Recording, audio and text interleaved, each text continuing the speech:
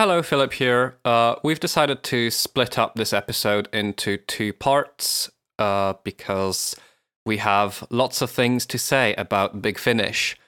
So this is the first part, and then the next part is also going to be with Bryn. This is about the first two stories, and the next one is about the other two stories. Enjoy!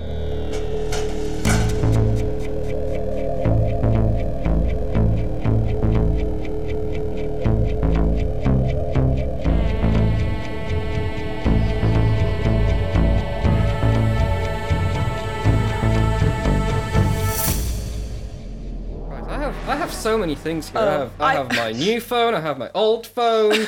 The old phone has notes. Yeah. Basically, Philip got a new phone yesterday, which means all of his notes are on his old phone. Yeah.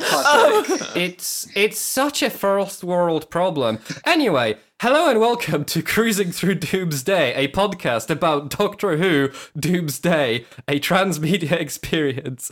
My name's Philip Wieland, my pronouns are he and him. My name's Georgia Harper, my pronouns are she and her, and yes, the Bastille reference in the title was my idea. Joining us to discuss the Big Finish series Doomsday Dying Hours is someone who's been doing a lot of Doomsday podcasts, and blogger, reviewer, Bryn, how are you? I'm good, yeah. I'm Bryn Mitchell, she, her pronouns. And I have been talking about Doomsday a lot, more by accident than by design, but I'm happy to continue that streak. We're almost at the end of our Doomsday journey, and I've finally worked out how to introduce guests. Very good, very good. I'm happy to be introduced, like that. And yeah, I got to talk about the Doomsday comics, both the Titan comics and the Doctor Who magazine comics on Trap One, and I believe between this podcast and Trap One, it is about the only of the hundreds of Doctor Who podcasts covering Doomsday. So I feel like I'm getting across both bases here. But yeah, it's good. We are in a real niche then.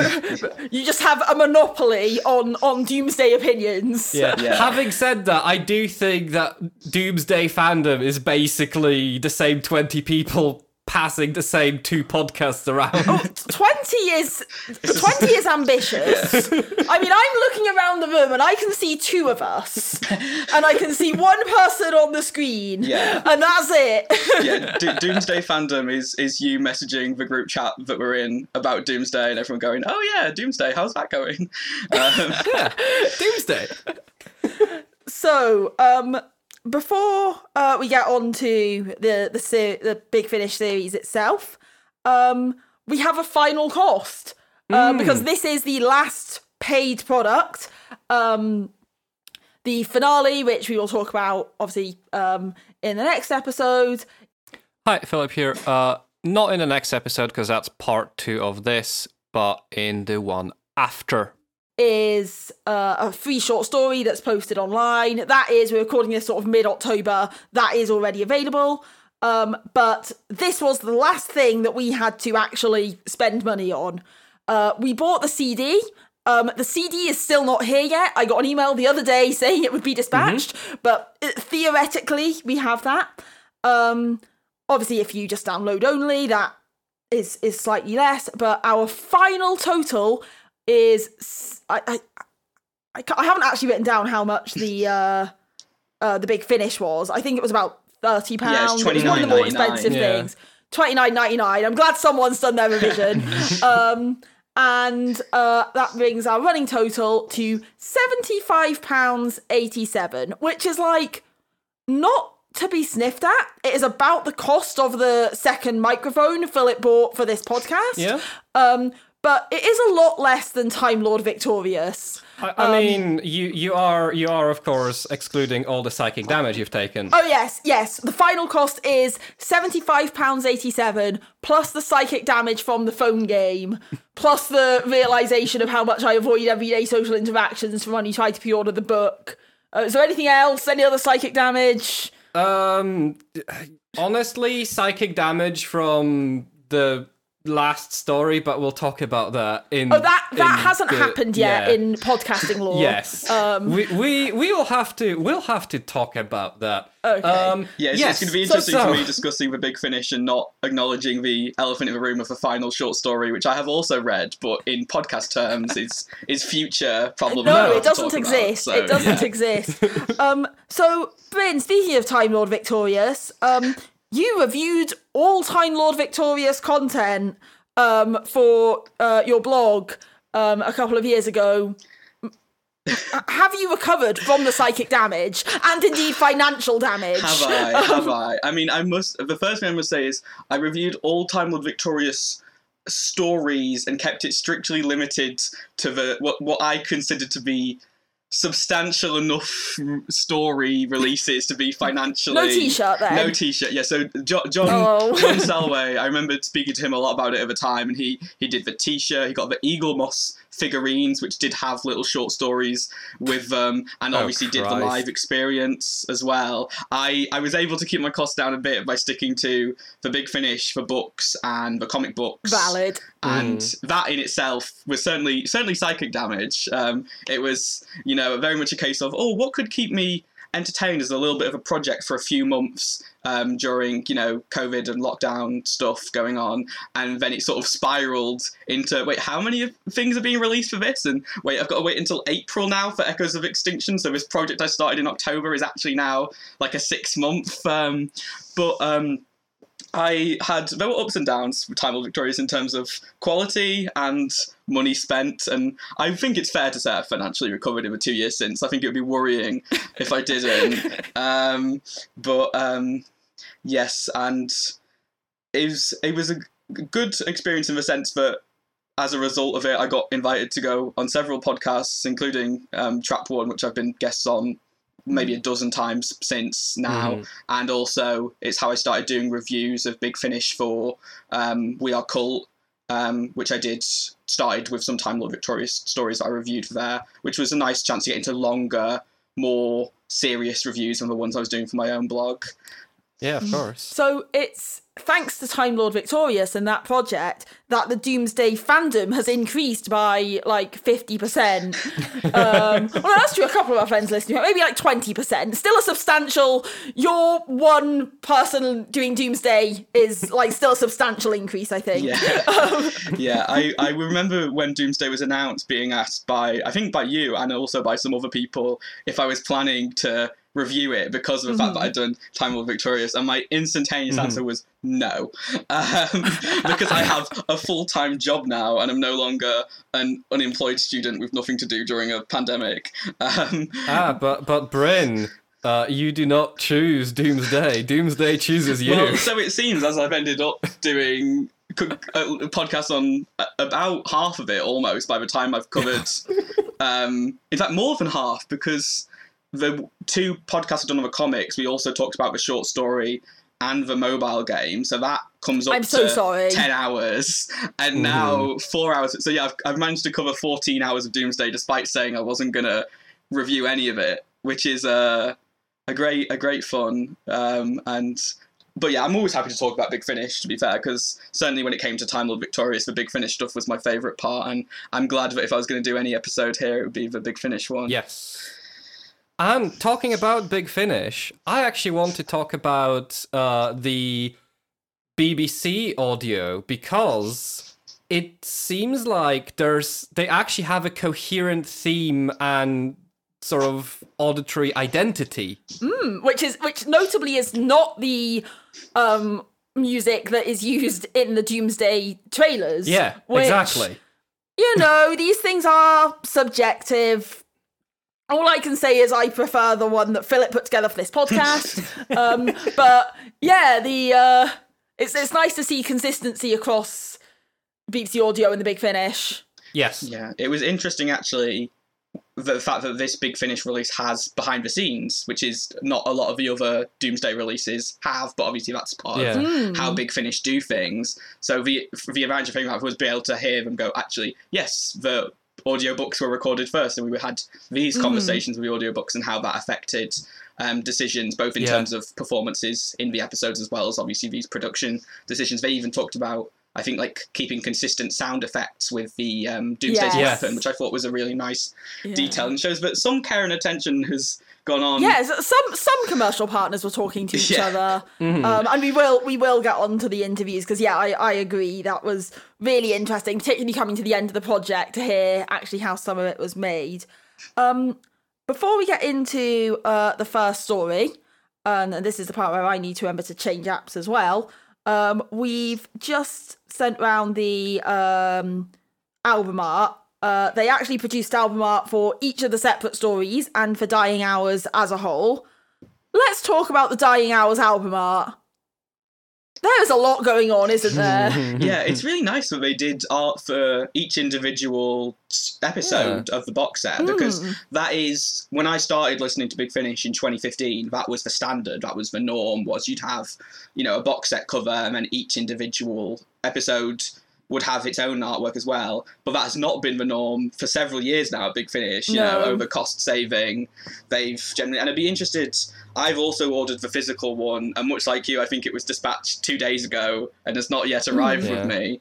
So it'd be interesting to see whether the fact that they've got separate album art for each one means that the set that's coming will be like 4 individual CDs in a cardboard slip case like a lot of Big Finish used to be, or whether they've just got the art included in a booklet inside. But yeah, it was nice to see the extra art because, it's not as if we've got that much visual content for Doomsday, so any little extra helps fill in a gap, I think. Yeah.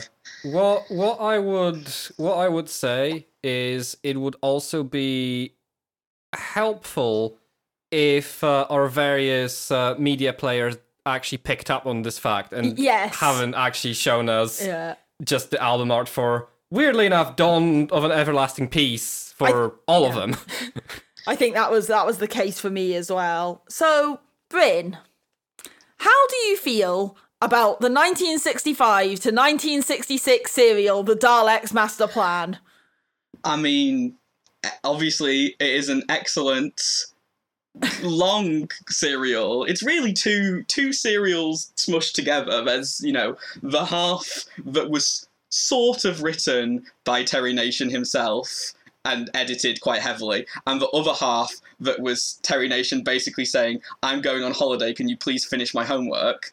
So I enjoy the Daleks' Master Plan in all its craziness of being far too long and full of Daleks and with a Christmas special in the middle. And yeah, as a Hartnell Era fan, I definitely can't criticise doing a sequel to a Hartnell Era story. Well, I have a bit of a confession to make. So I have seen the reconstruction of the Daleks' Master Plan. As I think I mentioned a couple of episodes ago, during lockdown, I kind of embarked on trying to watch every episode of Classic Who. It's now 2023 and I'm still on Pertwee, but it meant that around sort of winter 2020, I watched the Daleks' Master Plan reconstruction.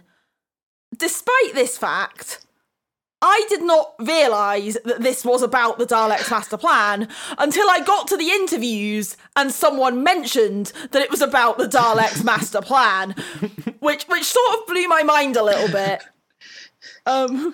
Philip, you're newer to this, I think. Yeah, so I think it was interviews in the interviews, right? The interview with Jacqueline Rayner, the author of this story, Dawn of the Everlasting Peace.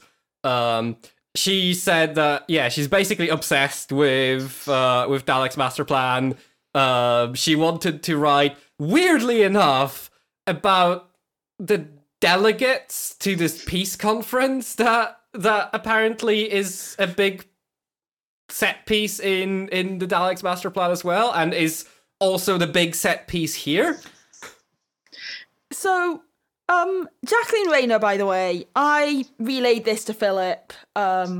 Basically, I was listening to it on my commute, and I was on my way home, and I got to the interviews, and it was like, oh, it's a Dalek Master Plan? That's really funny. But I knew that Philip hadn't seen it, so I have to give you this context. And when I explained this to Philip says, Jacqueline Rayner, where do I know that name? And I had to break the news that while she has obviously done many things, where we would know that name is the £10.99 Doctor Who magazine supplement, which actually means I think she's written the most Doctor Who Doomsday, at least in terms of... Yeah? Well, because she's done the 4 hours in the magazine. But didn't she only do... Was the magazine multiple authors? Yeah, the magazine was 4 hours. But it was... Which is why it was so, like, overstuffed. I thought it was more than one author, though, wasn't it? I think it was all one author. Okay, could be right. I wasn't sure. I might be wrong. I mean, you say that. Apparently, there's like an MP with the same name as the author of one of the stories on 4 from Doomsday. All of the stories on 4 from Doomsday. And now I have a second thing to Google. Because otherwise you're going to have to edit me putting the facts in. One of us has made a mistake. So it may have been me. I should defer to the Doomsday obsessives, probably. So 4 from Doomsday. Yeah, 4 from Doomsday is written by Darren Jones, who had a namesake turn up a few weeks later in the Labour Cabinet reshuffle. And I had a moment, because I work in policy, I had a moment of being, where did I know that name? And then the next day, after we recorded the episode with James, I realised. Meanwhile, 4 hours of Doomsday, which is the Doctor Who magazine. Do you want me to fetch the magazine from the pile? It was written by Jacqueline Rayner, but there's obviously a lot of different people involved in the art and stuff. Okay. Obviously, editing this live research is not my problem. I'm just going to keep that in. Okay. Yeah, keep in my interruption where I say overtly the wrong thing about a comic I also did a podcast about. Look, I think we can all claim temporary insanity because it was $10.99 for a Doctor Who magazine. The thing I would like to say at this point is that Jacqueline Rayner is a really great Doctor Who writer with an amazing history of she did the first ever Big Finish audios, really. She wrote the adaptation. It was adapted from the Bernie Summerfield books before they got the rights to do Doctor Who. So Oh No It Isn't, which is the first ever Big Finish audio drama, was written by Jacqueline Rayner based on a book by Paul Cornell, but quite heavily embellished by her. And she's a fantastic writer with a long history in the Doctor Who Expanded Universe. And I definitely really enjoyed Dawn of an Everlasting Peace, even if I didn't get the reference. Yeah. Shall we have a quick look at the Dawn of an Everlasting Peace cover? Yes. And then we can finally get on to the story. I've had to look at the Dawn of an Everlasting Peace cover a lot because, as previously mentioned, my phone decided it was the cover for everything. I think it's a really good cover. It is. I like the sort of. Obviously, Big Finish is well known for having a lot of skills in the Photoshop department.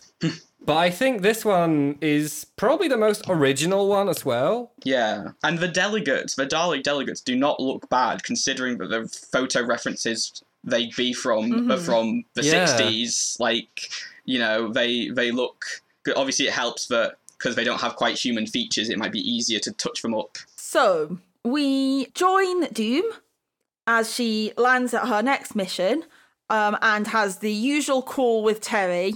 I am actually going to dive into the interviews a little bit here.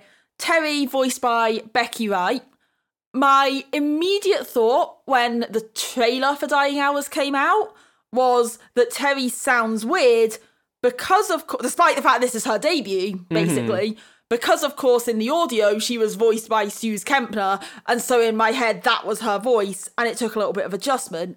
What became clear in the interview, I think actually as part of this story, is that basically Suze Kempner herself sort of created this like Bronx accent for Terry, and then Becky Wright, who had already been cast, found out that she had to do this accent, and I think in some of the stories lines were rewritten because they sounded a bit too English. Yeah, it was definitely an interesting touch to think of this actor having to imitate Suze Kempner's Bronx accent in a previous audiobook, and saying that they literally, they played in the clips in studio, and also the idea that Suze Kempner had completely forgotten what she'd done for the part until it was played back to her, and thinking, oh, okay then. An acting challenge, I think, for sure, for the actor who had to play Terry. Because I think I kind of feel a little bit bad now.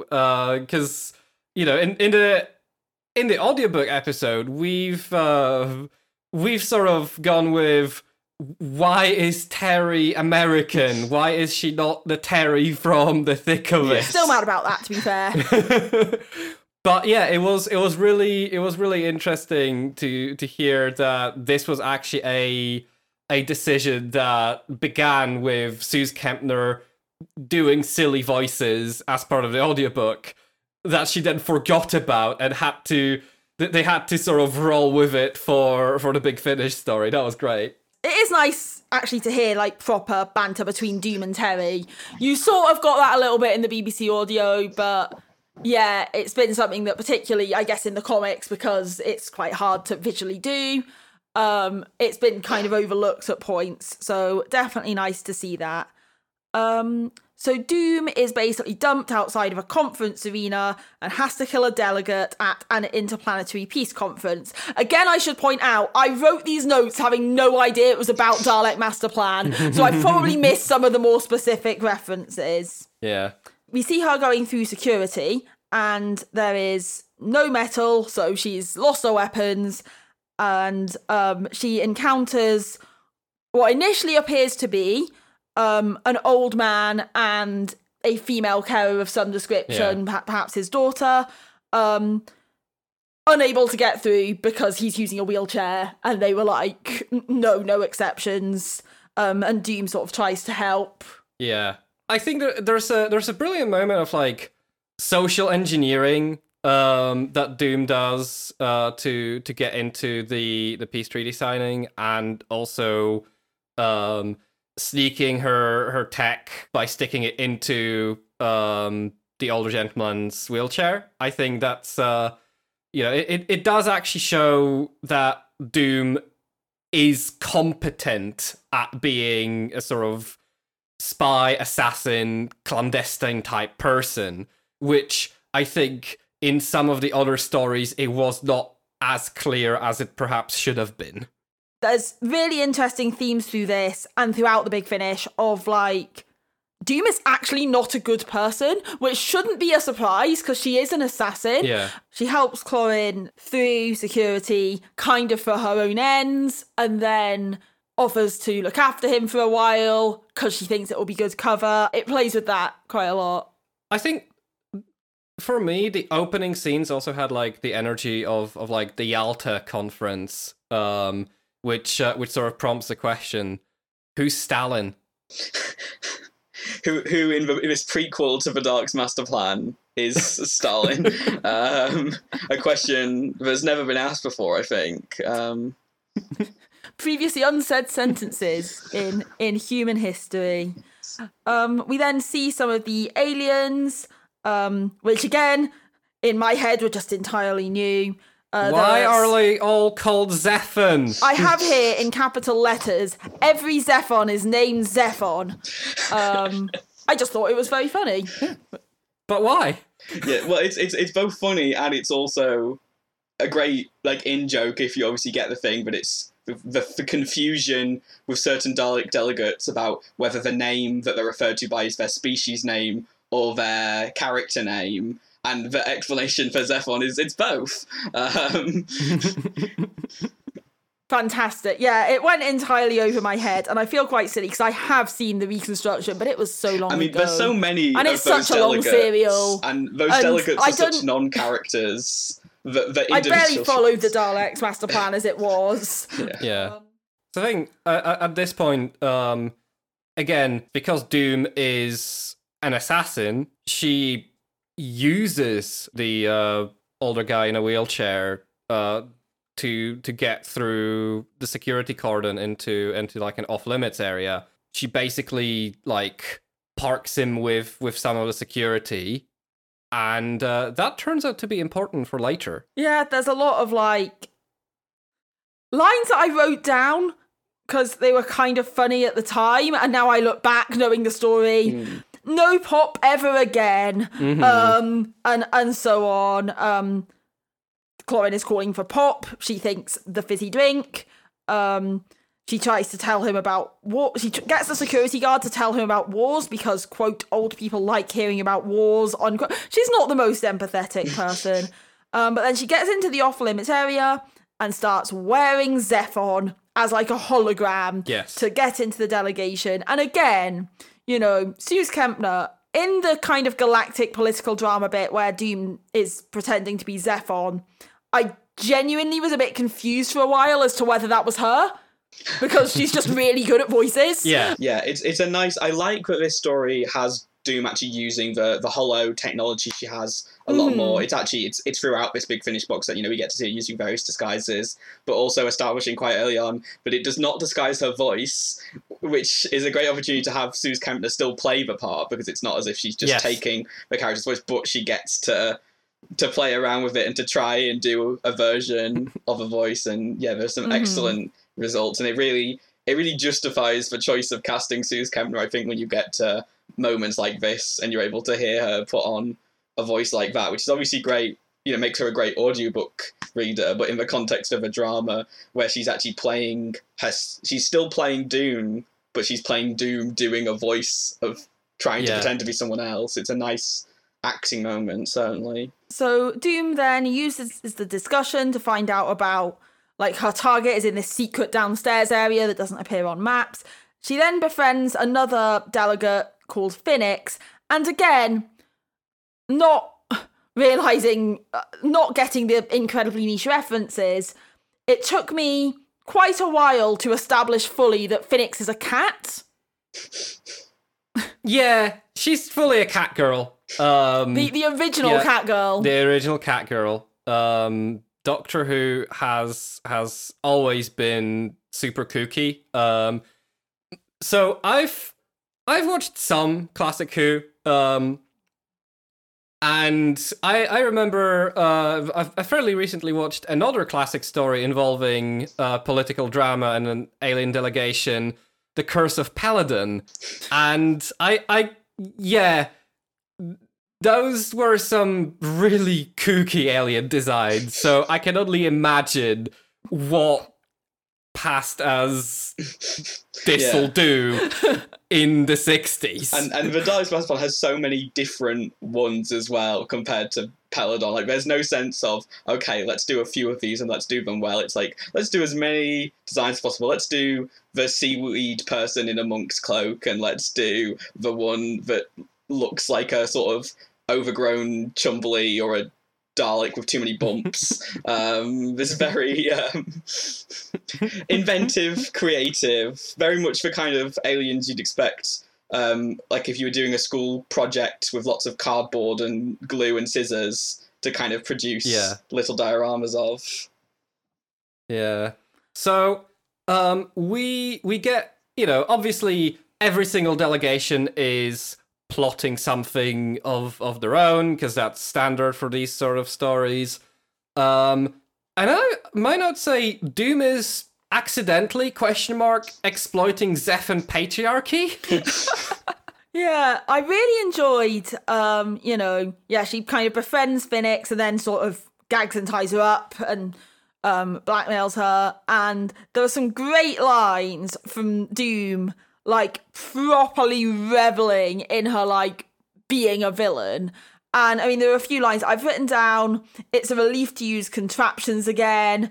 I'm a very naughty girl. I don't have a tragic backstory that made me this way. I just am. That honestly could have come from Missy. Yeah. I particularly liked the I don't have a tragic backstory bit. You know, you're kind of...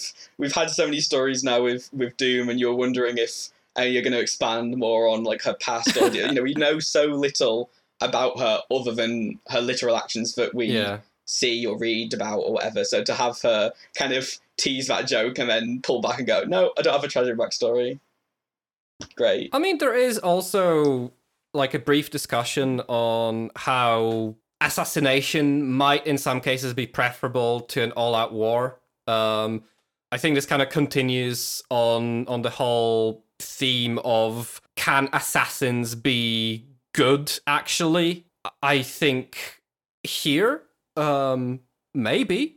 Yeah. I mean, it's interesting, isn't it? Because obviously with this being a prequel to the Daleks Master Plan, Obviously, even if you maybe not aware of that when listening to it, I mean, even I, as someone who's heard the Dalek Master Plan, seen and heard the Dalek Master Plan, and maybe remembered it a bit more, I still was struggling to place whether this was supposed to be before or after at certain points during the story, because my memory, and again, the extras were able to clarify, okay, this is definitely a prequel and not a sequel, but it does kind of make you think that the implication seems to be if events went differently in this story, perhaps the events of the Dalek's Master Plan wouldn't have happened, which is an interesting idea in terms of, what particularly what one of the side characters almost does and is prevented from doing, and how that could affect things. So it's at this point that the quote-unquote grandfather and granddaughter appear again, because she is also up to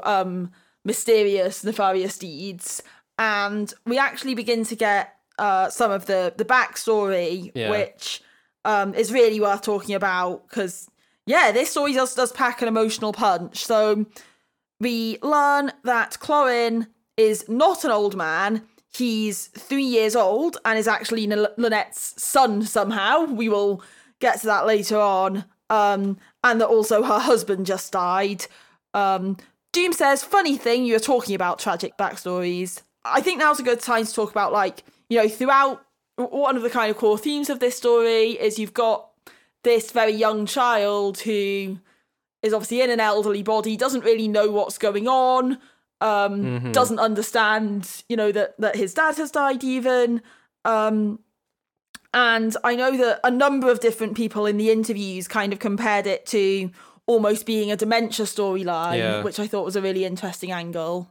Yeah, well, it's interesting because when the character's first introduced, before we learn the truth about him and the fact that he is actually this young child in this older body, it does feel like in some ways like it's doing quite a stereotypical, almost kind of crash depiction of dementia, certainly when he's just saying kind of meaningless things to Doom and just shouting for Pop. It seems like it could be like just quite a generic depiction of that's not really making any comment on it. And yet when we learn, it is genuinely, it's a good twist that this character who kind of, as they were used previously in the story, almost felt like a prop for Doom getting into the story and having someone to speak to then reveal that actually really it's their story, they're more at the centre of it than Doom is, and Doom's just kind of this outsider coming in. So in that sense, that really turns you around on that character and how significant those characters are. And just really kind of, it is genuinely one where it recontextualizes earlier parts of the story once you've had the reveal. Yeah, it was genuinely a touching moment in a story. But we also learned something that will be important later. We learned that Clorin has the same voice and inflections as his father, Ash, who also worked for the security service that is working on the peace conference. Yeah, so that security service, that is the SSS, isn't it? So it's the space kind of service that Terry Nation introduces and establishes in the Dalek Master Plan, and Big Finish has since picked up on many times, most noticeably with the sort of Dalek Universe stories, I think, which gives the 10th Doctor a companion who's from that service. And so it's interesting, the idea that they're doing security for the conference, because it's like a big deal conference, and they're the sort of intergalactic spies of your 60s Doctor Who sci-fi. So Lynette is again also very much up to something. She is apparently quote unquote trying to save everyone by disrupting the ceremony before the signing, setting explosives below the stage. So there's already explosives, and Lynette has set further explosives, and Doom is very upset about this because the first rule of Murder Club is not to talk about murder in front of everyone. I thought it was a great line. Doom that's right. Doom sets explosives. Yes. To blow up her mysterious target for when the delegates will be outside. Lynette's bomb kind of ruins that, and everyone is in danger. We then get Phoenix escaping. And it's at this point that they have to run into the lift. And going into the lift using Clorin's voice. Yes. That sounds like his father, because that's how they're going to get anywhere. Yeah, exactly. So they have to kind of train him to say I think it's his dad's name. Yes. Yeah. So yeah, they go to level 5 where they meet Carlton, the SSS boss, and someone we don't like. Yeah, it's pretty obvious from the start, but he's a wrong one. Yeah. We do not like Carlton. I mean, he got me at tire marks on the carpet. No, go away, Carlton. Yes. So at this point, we get, Lynette has the opportunity to tell her tale. Ash, her husband, returned, having discovered something really upsetting. The next day, Clorin, there was a parcel that's basically sent to the house that Clorin picks up. Ash realizes, throws himself on the parcel, and Ash ages to death. And then Clorin obviously becomes very aged too. It's interesting because at this point I went, oh, this is like what happens to Sura Kingdom in the Daleks Master Plan. But I didn't make the reference any further. So that was the only hint at only hint at Daleks Master Plan for me. I mean, you were right, because literally the exact same thing is the Terranium, which, the Terranium core is what is used for the Dalek Time Destructor in that story. So yeah, you were so close to making that connection. And yeah, the reason why Ash is killed like that is because he realizes something related to the peace conference, which is that a force is assembling to destroy the solar system, and at least one delegate here is a traitor. Is the evil force perhaps the Daleks off of the Daleks Master Plan? That's a very good point, and not something I've written down at all. And the Daleks and their best friend, Mavic Chen. So at this point, and I have actually mentioned, I don't know if this is just me thinking, oh god, we have so much Big Finish to do. I did feel like, so the Big Finish stories are an hour each. They're in real time, which I did think it was quite cool they were trying that. In practice, I think a lot of these stories did not necessarily need to be an hour, especially after the half an hour BBC audios, but I don't listen to that much Big Finish, so maybe I'm just impatient. What do you think? Yeah, it's an interesting one, because this is probably the one that the most feels like it actually could be real time and still make sense. I'm sure we'll get onto it with some of the later stories, but there are some logical inconsistencies on how they actually manage it to be both real time in the way that it is. But this one, and it's interesting when Jacqueline Rayner talks to the extras, she says that she kind of took that to be Doom's in every scene and it lasts for an hour, therefore an hour is past, whereas obviously other stories do show us perspectives other than Doom's. So I think it works here and it works well for doing that. But yeah, I could definitely see how a half an hour format would certainly allow you a bit more liberties with that. And although it's a rare thing for Big Finish to do, there are Big Finish box sets that have used half-hour episodes. I think Torchwood Soho does half-hour episodes in their box sets, and there's a couple, or maybe just one Gallifrey series that did it as well, and again worked very well doing it. I think some of the... So my Big Finish, again, is very patchy. I listened to it a little bit when I was running during lockdown, and because I didn't know where to start, I started from the beginning.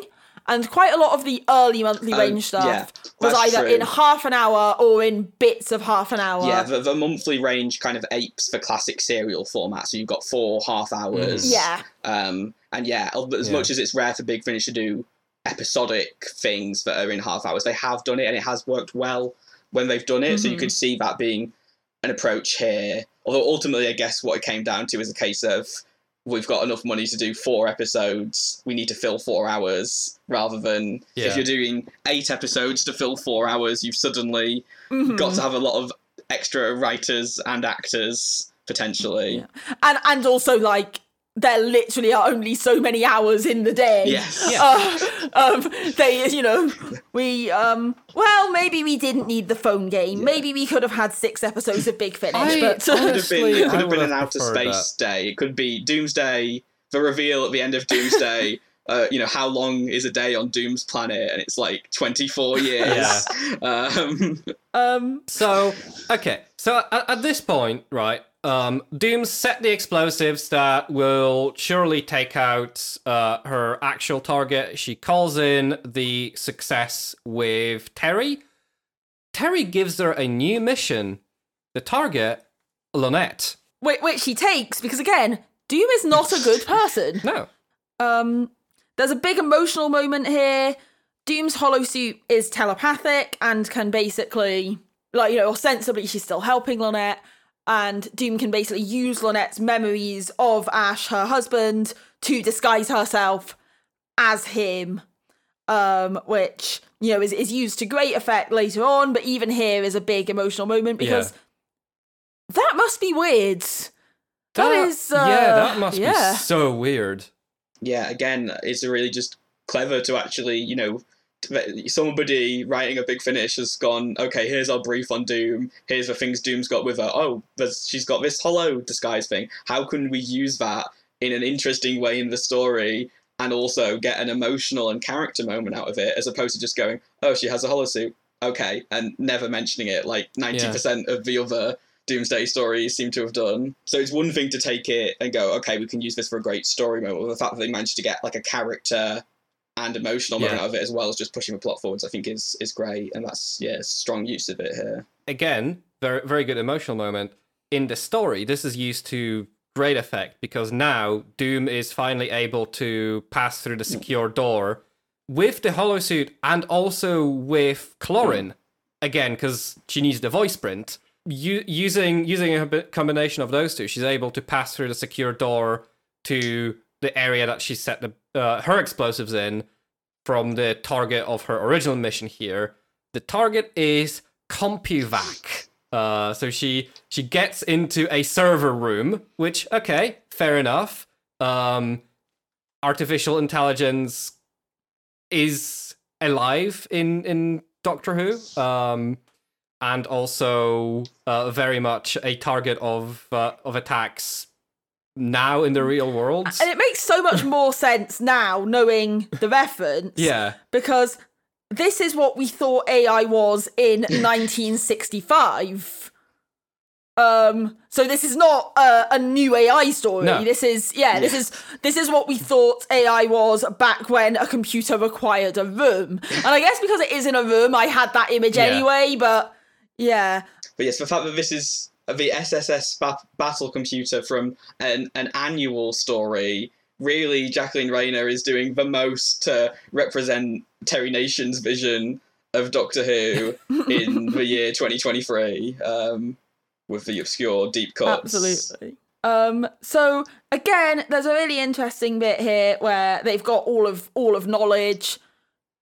Lonette is trying to ask to heal her dying son who is aged to death, and Doom is like, no, you have to tell me about the Doctor. Remember the Doctor? My entire plot is that I have to find the Doctor. Yes. And just being, well, I guess she is dying as well, but it's done in a way that feels very sort of selfish, and it was another interesting moment of Doom's not a good person. No, she is not. But here's the thing.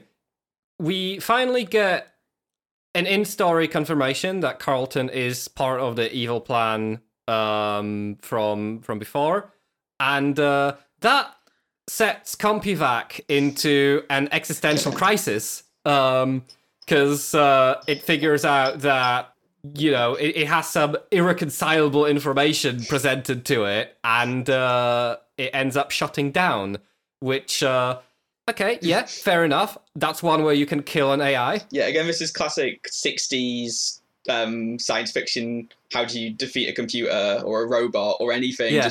Just give it a logical inconsistency and let it blow itself up. And it is at this point in proceedings that everything's about to blow up. Chlorine recognises Pop. Pop obviously being Doom in the holosuit. he starts doing the voice prints. You know, a bit of a running joke is that because he doesn't really understand what's going on, Lynette has to keep prompting him to say Ash Renton to the lift, and he doesn't know why he's doing that or really who Ash Renton is. And, you know, there's a lot of prompting and he gets better and better at it. And at this point, he starts doing it completely unprompted because he's being good for Pop. And yeah, it's a big moment. It is a really big moment. But Carlton did not stop the explosions. No. He did not stop the explosions. And that just leaves the fact that Doom still has an open job on Lynette, which here she's able to convince Lynette to fake her own death, basically, which is good enough to mark off the job as successful. And Doom gets to act out Ash Renton's final goodbye to Cloryn. Mm-hmm. It's sort of mentioned at an earlier point that when Ash went away to battle, he would do a special goodbye with Cloryn, and because of how he was killed, he never got to do that. Yeah. So Doom kind of gets to do that for him. Bit of nice closure. It's also a nice use of the tech. Yeah. They basically, Lynette is sort of away and uses Doom's monocle to feed into her what she has to say, which, again, you know, Bryn, you talked about the holosuit actually getting some use in the Big Finish. I think this is another really nice use of the tech that we haven't really seen. So yeah, as we know, Doom is now assigned a known associate of the Doctor called Jackie Tyler. Yes. Jackie Tyler in a Big Finish. I can't believe it. But before we get on to that, I have not got many more notes on the interviews because I was walking home at that point, other than like what I've said already. I have written here, Carlton is a character from DMP. Holy shit. My mind was quite blown. Jacqueline Rayner talks a little bit about the challenges of balancing like Doom's humanity and being like a likable protagonist with being the baddest assassin ever. Yes. I think I would like to pull out a quote from Lynette from earlier. I thought you were a nice lady, which Doom very much isn't. Yes, she's good at giving off the impression of being a nice lady. Yes. Mm-hmm. Which is what you need to be able to do as an assassin, and especially in the way that Doom does it. You talked a little bit earlier, Philip, about like Doom's incredible use of intergalactic patriarchy. Mm-hmm. And actually something that we've seen throughout, I think we talked about this before, is almost because of who Doom is, and like in many cases because she's a woman, she's sort of not seen as a threat, which if you're an assassin is great. Mm-hmm. And I think that her character uses that to great effect. So I think some of those contradictions are deliberate. But yeah. I mean, it's what makes Suze Kempner's casting as the character so good, and that's clearly a very conscious choice to kind of cast against type. You know, cast someone who's quite charismatic and quite disarming and quite unassuming. It is a shame though that they didn't tell Penguin. Yes. They just forgot to tell Penguin Brooks. Which was a beautiful moment. Yes. So yeah, any final thoughts on Dawn of an Everlasting Peace? I really like this story. Me as well. I think it's probably my favourite of the four. Maybe it's certainly the one that stuck with me the most. Yeah, I think it's a good strong story. I don't know if it's my favourite, maybe second favourite. We'll get onto favourites later, I'm sure, when we get to that story. But it's definitely it's also good to hear that you two had a good time with it, despite not necessarily following all the references as much as I did. I was just thinking, having said the title again, I was kind of thinking, Dawn of an Everlasting Peace.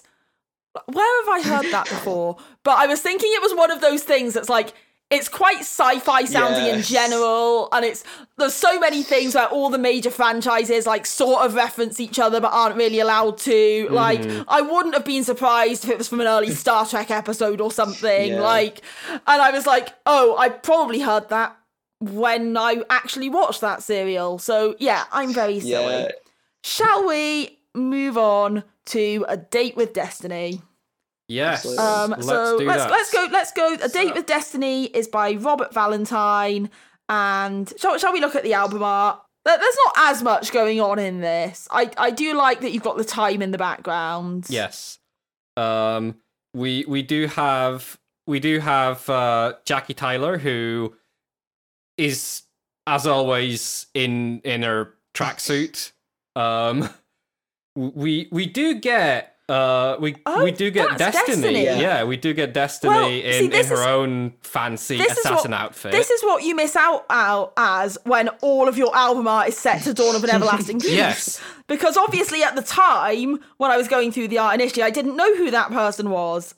That's cool. Yeah, it's definitely nice to see a visualization of that. I had Yasmin Bannerman's face in my head because I recognised the actor and I recognised the voice, so I was seeing Yasmin Bannerman's Destiny, but it's nice to know that's actually the intention, because obviously the nature of audio drama is sometimes you can cast an actor and there's no intention that their character actually looks like them, but the cover art kind of confirms that me picturing Yasmin Bannerman in the story was helpful. And I also noticed here that the number plate on the black cab on the cover says Bad Wolf. That's good.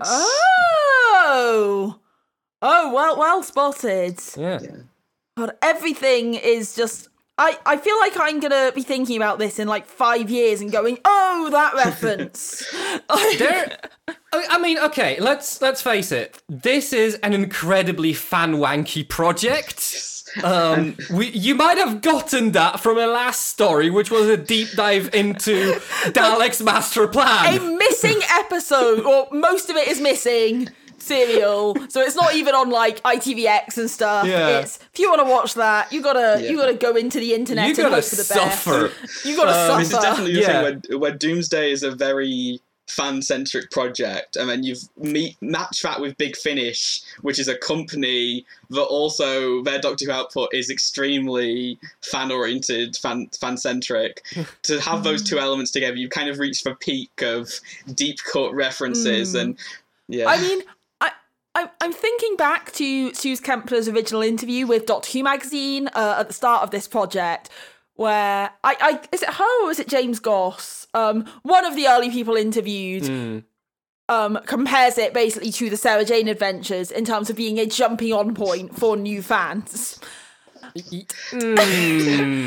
fair, as you said earlier, Bryn, you don't have to know that it's Starlight Master Plan to enjoy this. We certainly did, but like it's a choice. I think there are other elements of Doomsday that would work better as a jumping on point. I don't think Big Finish necessarily know how to do Doctor Who that's a jumping on point. And to be fair, you have to be into Doctor Who it first. doesn't make sense for their business model, because why would you jump on with a £30 box set to Doctor Who when you could jump on to Doctor Who with some free television? Do you know what I thought would be a good jumping on point?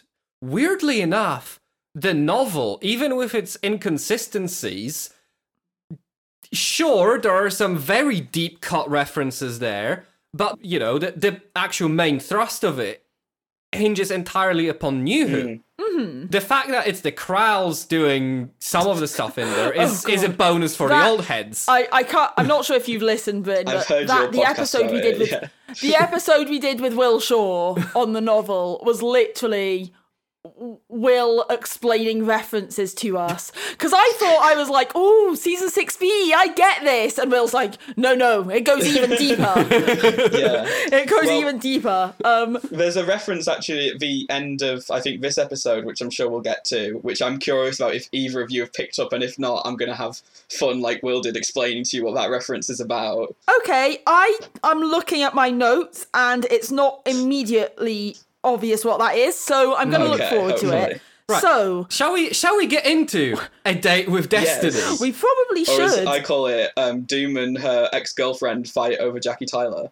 That's what happens. Yeah, pretty much. So Doom is, on Earth. Jackie Tyler is wanted by an international criminal gang due to her link to what, merely Rose and therefore the international? Doctor. That's what I have written. That might be what Terry says, and it might, I do like with Big Finish, and kind of you get this with the BBC Audio as well, but it's really honed here. There's now a format, so you get the same kind of sound effects of Doom arriving. She then speaks to Terry. Like, I really like that there's a format here. Yeah. Meanwhile, Jackie is on a call with Dennis, who clearly wants to date her and is clearly being a bit desperate, and clearly on a massive rebound as well. Jackie kind of turns down his advances, but agrees to go for dinner. But then Dennis is visited by a woman claiming to be his destiny. So, cut to a restaurant, which is where Jackie and Dennis go have their dinner. Doom's there as well. She gets into the kitchen pretending to be a surprise health inspector scanning for bacteria. I think that's really good. That's really funny. That's the sort of thing, it's your classic Bavarian fire drill behavior. I like that Suze Kempner was able to pull this sort of stuff off, because I love it when you have a character like that fully command a room of people and they don't even realize that she's lying through her teeth. And yeah, so we're cutting to Jackie and Dennis, and my first note, and we'll obviously get into this as the plot progresses, but my first note was, why does Dennis speak so clearly? Just something is off from the get-go with Dennis at this dinner. There's a bit of drama with him and Jackie, and, will they, won't they? He's being a bit clingy and creepy. She's maybe led him on a bit. There's all this drama. And then he sounds like he's spent the previous 4 hours on the Red Pill Reddit. Yes, this is it. He's gone from being a ineffectual, kind of seemingly quite friendly person at phone call to now he's been watching videos about how to be an alpha male on YouTube. Yeah. Dennis claims that men and women can't be friends, and I'm like, no, I'm not sure about that. And then he claims that nobody can be friends, and I'm like, well, now you're just objectively it's wrong. gone from incel, and then he to says nobody can be family. Yeah, nobody can be family. I'm like, I that's not how any of being a human works. No. He goes from being slightly unhinged in the sense of when someone has a take you don't like, to being fully not anywhere in line with anything that anyone thinks. Again, a time lapse of someone watching too many Andrew Tate TikToks. Yeah, I was ready to get into some sort of feminist discourse around the men and women can't be friends, implying something of because they must either have sex or not like each other. But then it just takes it to such an extreme. But actually, no, this point doesn't matter. I don't need to have we don't need to have an actual conversation about this as if it's a serious point the character's making, because it just escalates so quickly. No, because it turns out that Dennis is actually a disguise worn by Destiny. And Jackie Tyler has been poisoned. So fortunately, Doom shows up with the antidotes. Yes. Doom poses as a waitress. As it appears that Dennis is an assassin, he's wondering why the poison hasn't kicked in before it does. Doom sarcastically calls Dennis babes, and it's at this point that I think they're actually exes. And then it turns out that that's not Dennis, that's Destiny. And yeah, we got to get into the relationship between Doom and Destiny, or Des. They're calling each other kind of babes and hun.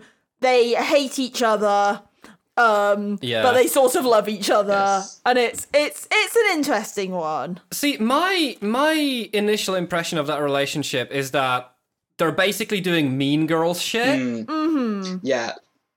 I mean, yeah, it's my takeaway was, okay, so they're lovers, ex-lovers, obviously. But then also I do from the way in which Jackie is criticising them, there's the suggestion as well that Jackie points out that you're like, oh, you're just like two people I knew in school, you know, but they're just like these catty, the way they're kind of constantly babes and complimenting each other in this passive aggressive way. The sort of extreme niceness really does fit with that, as you say, the mean girl thing. Yeah. One thing that I wrote down at a later point, but, you know, is there throughout, is Doom keeps talking about how she's not like the other girl. She's not like Destiny. No, the other girl is so annoying. Not like me. I'm not like other... Like, I just got a big not like other girls. She's a naughty murderer. I'm a nice murderer. Like, it's very... They're both assassins, but... Yeah, but I also just got this very big, like, not like other girls vibe. From both of them, where it's kind of done more as I'm not like this girl in particular, but yeah, it really fits with this sort of mean girls thing. So yeah, they're competing assassins. Doom, in a moment of desperation, tells Jackie that she's the Doctor. An interesting bit of like poisoning by gender politics in that on finding out that this woman is apparently the Doctor, Jackie says, how come you're a woman? Before she says, where's my daughter? Which is a really interesting set of priorities. Yeah, that's true. That's true. But we should also, like, I would like to point out, right, that Doom has done quite a lot of sort of Hitman-style environmental kills in like, throughout Doomsday, let's face it. I think it is something to do with the fact that, like, you probably don't necessarily want to target this at a younger demographic, maybe like, you know, teenagers, young adults, and have Doom just be shooting people all the time, even though that's literally her job. But I think a lot of this is a sort of, you know, environmental kills, getting an AI to blow up due to a logical paradox. Here, you know, when she's doing the Bavarian fire drill routine in the kitchen, she requests a whole bunch of items that then she uses to get away from the restaurant and have Destiny set herself on fire when she tries to shoot Doom and Jackie. I do like that sort of use of props in an environment to sort of vary it up a little bit. Obviously, the most straightforward thing she could have done is just shot Destiny there and then. But I like that they're taking it in a slightly different direction. It makes for a much funnier story. Yeah. For an assassin, a lot of Doom's violence is quite sanitized, which kind of fits with this thing that they're constantly trying to balance between her being a protagonist, but her being someone who's in quite a bad violent job. So it's always, except for in the Titan comics where her violence is not very sanitized and she just shoots and poisons and cuts open slices a lot of people. But generally speaking, other than the very bloody Titan comics where I guess she gets away with it because she's in comparison to Missy rather than in comparison to Doctor Who characters that are friendly. So you have Doom and Jackie kind of running away. Again, Jackie Tyler is a brilliant character. Some lines I pulled out were, why is she trying to kill me and why do you smell of beans? Has your monocle got a bloomin' sat-nav or something? An assassin? You mean she kills people for money? That is generally the agreed meaning, yes.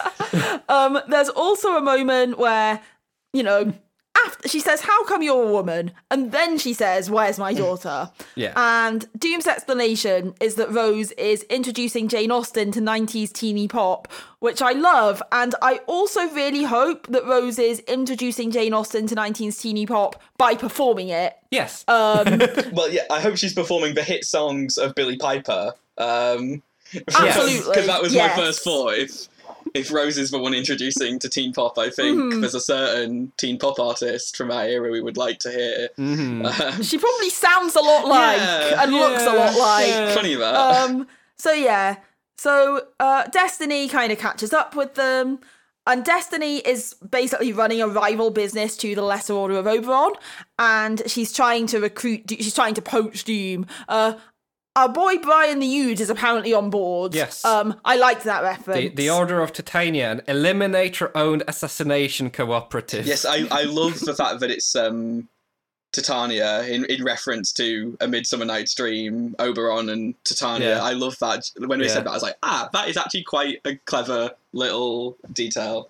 I also love that this is all sort of conveyed in midst of a scooter / stolen black cab chase through the streets of London. Jackie does catch Doom out, that she's not the Doctor. Doom says, I love this line, it's been a hell of a day, to be fair. Yeah. Jackie gets out the frying pan, Doom comes clean, and yeah. Again, they're going big on the assassins are actually bad thing. Yes. Jackie kind of refuses to help Doom, understandably. Yeah. And I like that Jackie's reaction to Doom isn't from like a big Doctor Who, I'm a hero kind of morality of assassins and guns are evil and stuff. It's just from a kind of just like a normal everyday human morality of like most, she's not having, like, the Doctor would have a moral reaction to an assassin, but as someone who's met loads of assassins and experienced dealing with them in his life all the time. Whereas Jackie is having this reaction of someone who is a normal person with a normal life and has probably never met an assassin before, and he's just like, you kill people for money? Why are you acting like that's normal? She's a very human, very grounded character, which is what makes stories placing her against quite fantastical sci-fi characters so fun. I love Jackie Tyler. She's a great character. I also like to point out here, Doom, Doctor Doom. Doctor Doom is a comic character from another franchise entirely, and in the last story, Doom was comparing herself to the creature from a Black Lagoon. Interesting that they can do that, and of course, if any lawyers are listening, the Bastille reference was not my idea. You mean there's a Bastille reference? No, but if there was, it would not be my idea. Bastille are not ones to be to be litigious. All high ground on that. Anyway, so Jackie then talks about Dennis. Obviously, Dennis, the real Dennis, is dead. Yeah, and she sort of blames herself, saying she let him live in hope, which. Again, there's discourse to be had here, but it's moved on from so quickly. Destiny speaks to her kind of Terry equivalent, which is Poe, and I've just got written Poe. Anyway, and I've got written here is in capital letters Southwark. Now, Southwark. as fans of Jay Foreman's Every Tube Station song will know, that's not how you say it, but I liked the detail that, obviously, if you're like assassins who work across the galaxy, you're not going to know the local pronunciations of everything. No, of course not. They kind of catch Destiny in a trap by throwing bubble bath at them. And Destiny then holds Peggy hostage, which means that Jackie is forced to further the plot. Yes. Again, like another chase sequence through the building, through the estate. They're constantly doing like Mean Girls banter throughout the entire thing. It is quite comedic. It is also like, if you kind of step back from the whole thing, you have these two incredibly dangerous assassins just acting like pissiest people in existence at each other. And we get this chase scene through the Powell estate. I think I got a little bit confused as to exactly what's going on here, because such is life when you have hollow suits and amazing voice actors. But they all kind of end up on this sort of outside area. Yeah. And just to cover, I listened to this on a very delayed train service. We were going quite slowly, and I can't remember the exact reason, but clearly all was not going to plan. And it took me a good few minutes of this really quite long scene for me to think, is that annoying squeak actually part of the train? Or is that in the background of this audio? And yeah, no, it's in the background of this audio for a solid, 10 minutes at least. There is just some metal squeaking in the background, which I guess is meant to be a deliberate, it's like a park or something. Right. It's like a deliberate part of the atmosphere. Yeah. But God, it was annoying. Okay, rant over. See, I didn't notice that. And I was listening to all of this on my commutes to and from work, and my commutes are walking commutes, so probably mostly what I was hearing from the background of all these stories, regardless of setting, was traffic noises. True. So the traffic noises probably fitted well with this one, but less so in the others. Yeah. I pointed this out in the BBC audio. The sound effects that they picked for this, really good. Again, I really like that they actually talked to each other and shared some of the same assets, because it really helps it give the same cohesive identity. Absolutely. This one, though, it was all I could think about, because you see, autism is a neurodevelopmental condition characterized by, as soon as I realised it wasn't the train, every 5 minutes I'm just like, that squeak is still there. So I like the attention to detail, but maybe this one didn't quite land. Yes, we end up with Doom disguised as Jackie, and this is what confused me. Yeah, we end up as Doom disguised as Jackie to bait Destiny into dropping her guard and walking into an ambush. There are some brilliant lines here. There are some brilliant lines here. We put the sis in Nemesis. I love that.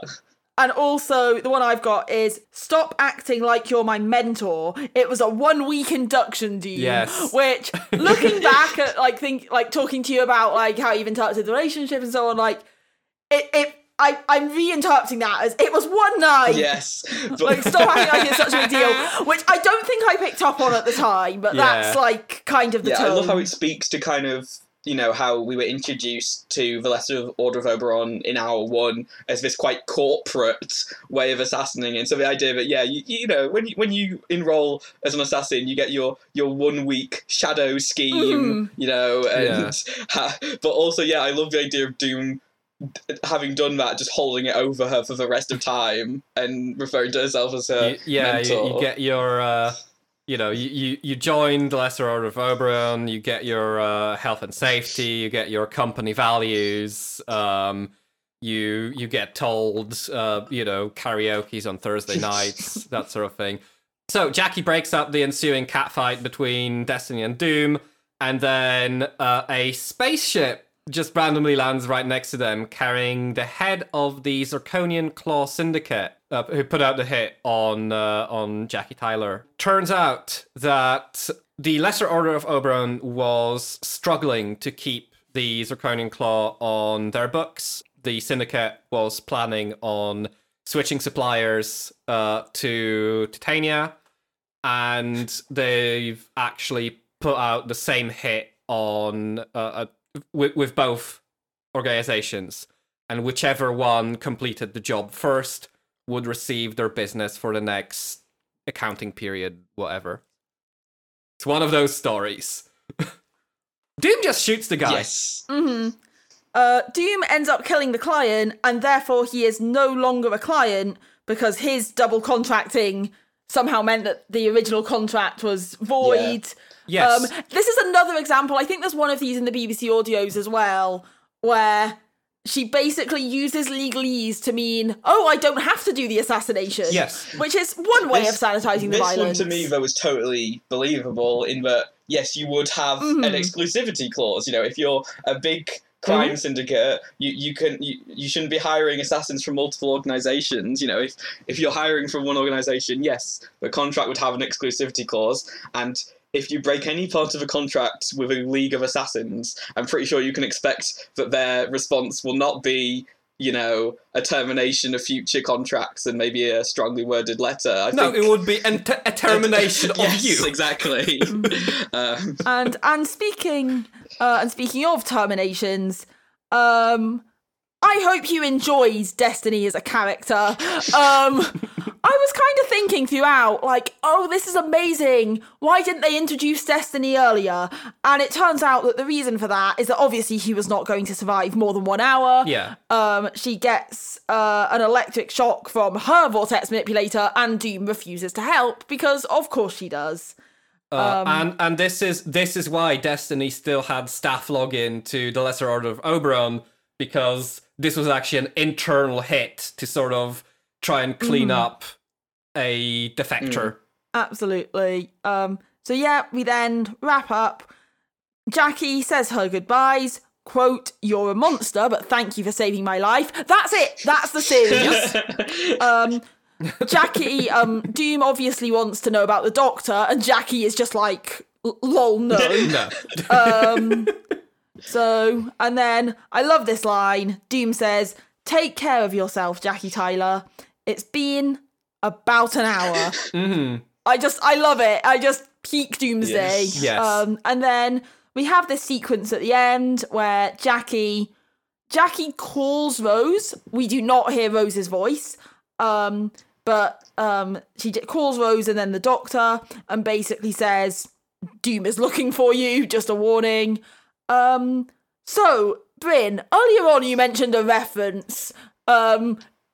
I'm all So ears. this is the story, right, where Doom is given at the end 3 different options for her next mission from Terry. Yes, I do not have those written down. So the second option she is given is a brilliant Big Finish joke in that it sets up a potential story with a character that they do not have the rights to, and then obviously Doom chooses one of the other options with characters that they do have the rights to in the silence. But yes, So what was the that line character then? is a maniac with a chainsaw that the Daleks want killing or taking care of or whatever, and it is a reference to Absalom Dark, the Dalek killer from the DWM comics, specifically 7th Doctor comics. So it's a deep cut. So they wouldn't have the rights to that. It's, Yeah. Jumping on point. Jumping on point. yeah, Absalom Dark is an iconic character from a certain era of comics. I think it's 7th Doctor DWM comics he was introduced in. And there is even, in Time Heist, at one point, the Doctor Who TV story Time Heist, when there's images of different criminals shown on the screen at one point. One of them is a drawing, a comic drawing of Absalom Dark. So he is... Oh, now I have to rewatch Time Heist. You don't I'm have to so rewatch sorry. Time Heist. You can look at TARDIS Wiki. It's okay. That's true. Yeah. But, yeah, he's a great character, and that made me cackle. But yeah, it's definitely the most deep cut reference, and it's a clever way of using the fact that Terry's giving her options of where to go to just tease the idea of what if we did this story that we definitely cannot do without having to negotiate something first. I do hope that, maybe... Because insofar as this being a project of trying to use all the licensees to great effect, maybe this was also a project in a sort of, more sort of a broader level of trying to get all the corporate partners to talk to each other. We certainly get a sense of that in the interviews, which I would like to talk about in a little bit. But final thoughts on the story itself. I thought Yasmin Bannerman was really great in it. Like, Destiny is a good, strong character. She's a very memorable character who's just limited to this episode and really defines this episode. And Yasmin Bannerman is a great voice performer. I mean, she's also been in Doctor Who and Torchwood on television, playing different parts, and she's done a fair share of audio drama work. And so it's just nice to have her in this as a real strong performer who brings something to this character. And I think one bit we kind of skipped over is when they're kind of half reminiscing, half criticising each other over a hit gone wrong one time where they gas an entire room full of people. And it's another kind of great moment for how much Doom is completely alienating Jackie Tyler, who she wants to be on her side, as well as a reminder to us of just how brutal and terrifying Doom can be. And yeah, it's just a real strong... They balance perfectly having this bond and having this antagonism at the same time. And it is kind of a shame that she dies at the end of the story, because I would have happily seen more Destiny. Absolutely, agree. So, moving on to the interviews then. Suze Kempner describes getting a call from her agent asking her to play Doom, which I'm not really sure how this works, but the tone of it does sound like she was specifically asked. Yeah. We talked a bit about this around the novel, because as we've already mentioned, clearly at the time Penguin got the contract to write the novel, or to run the novel, which is N.G. Harris. Doom was listed as male, and my kind of interpretation of that was that Doom was kind of conceptualized with male default, and then either they went for gender blind casting, or they specifically decided to cast Suze Kempner, and it sounds like it was the latter. Yeah. So she gets the call.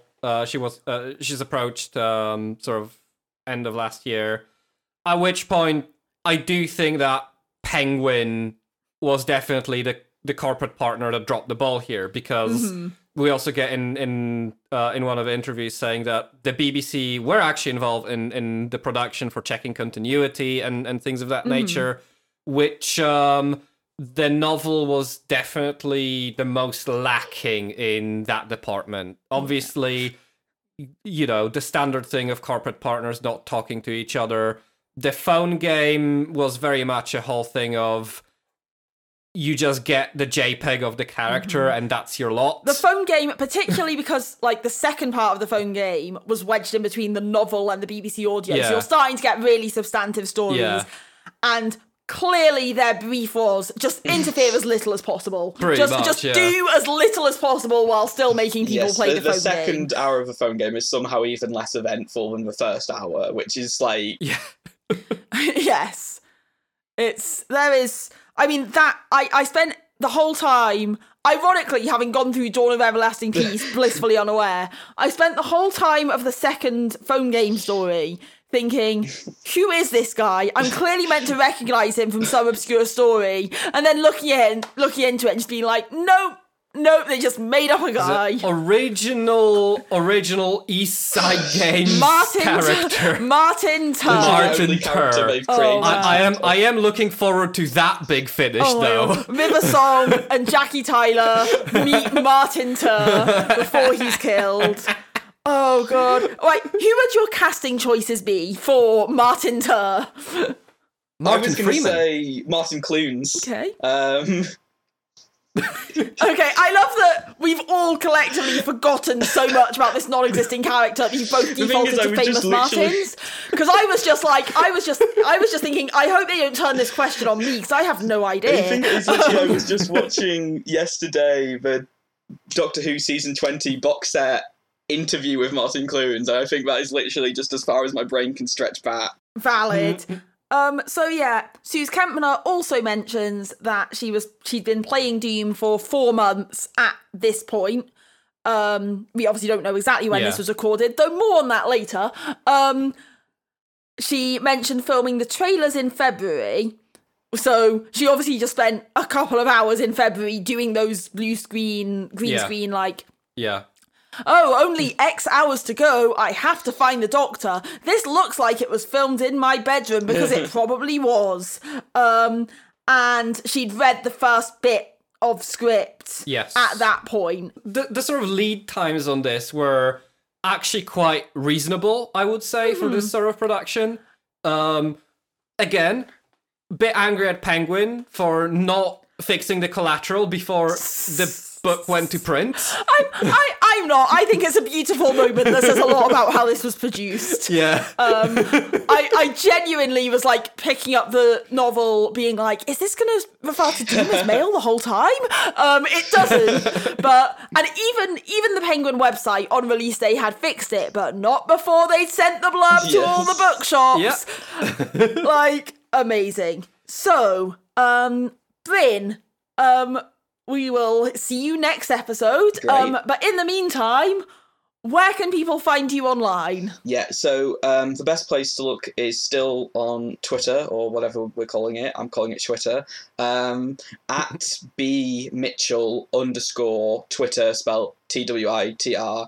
And given Twitter's attempted name change, it is even more interesting that it was Twitter that forced me to add that suffix at the end of my Twitter name because my choice name was taken, and now they've changed it, which is ironic. But I am also on Blue Sky as Bryn Mitchell, and from my Twitter you can find a link to my blog, which has links to basically everything else that I do on the internet, including the Trap One podcasts, where I've also talked about Doctor Who Doomsday. Brilliant.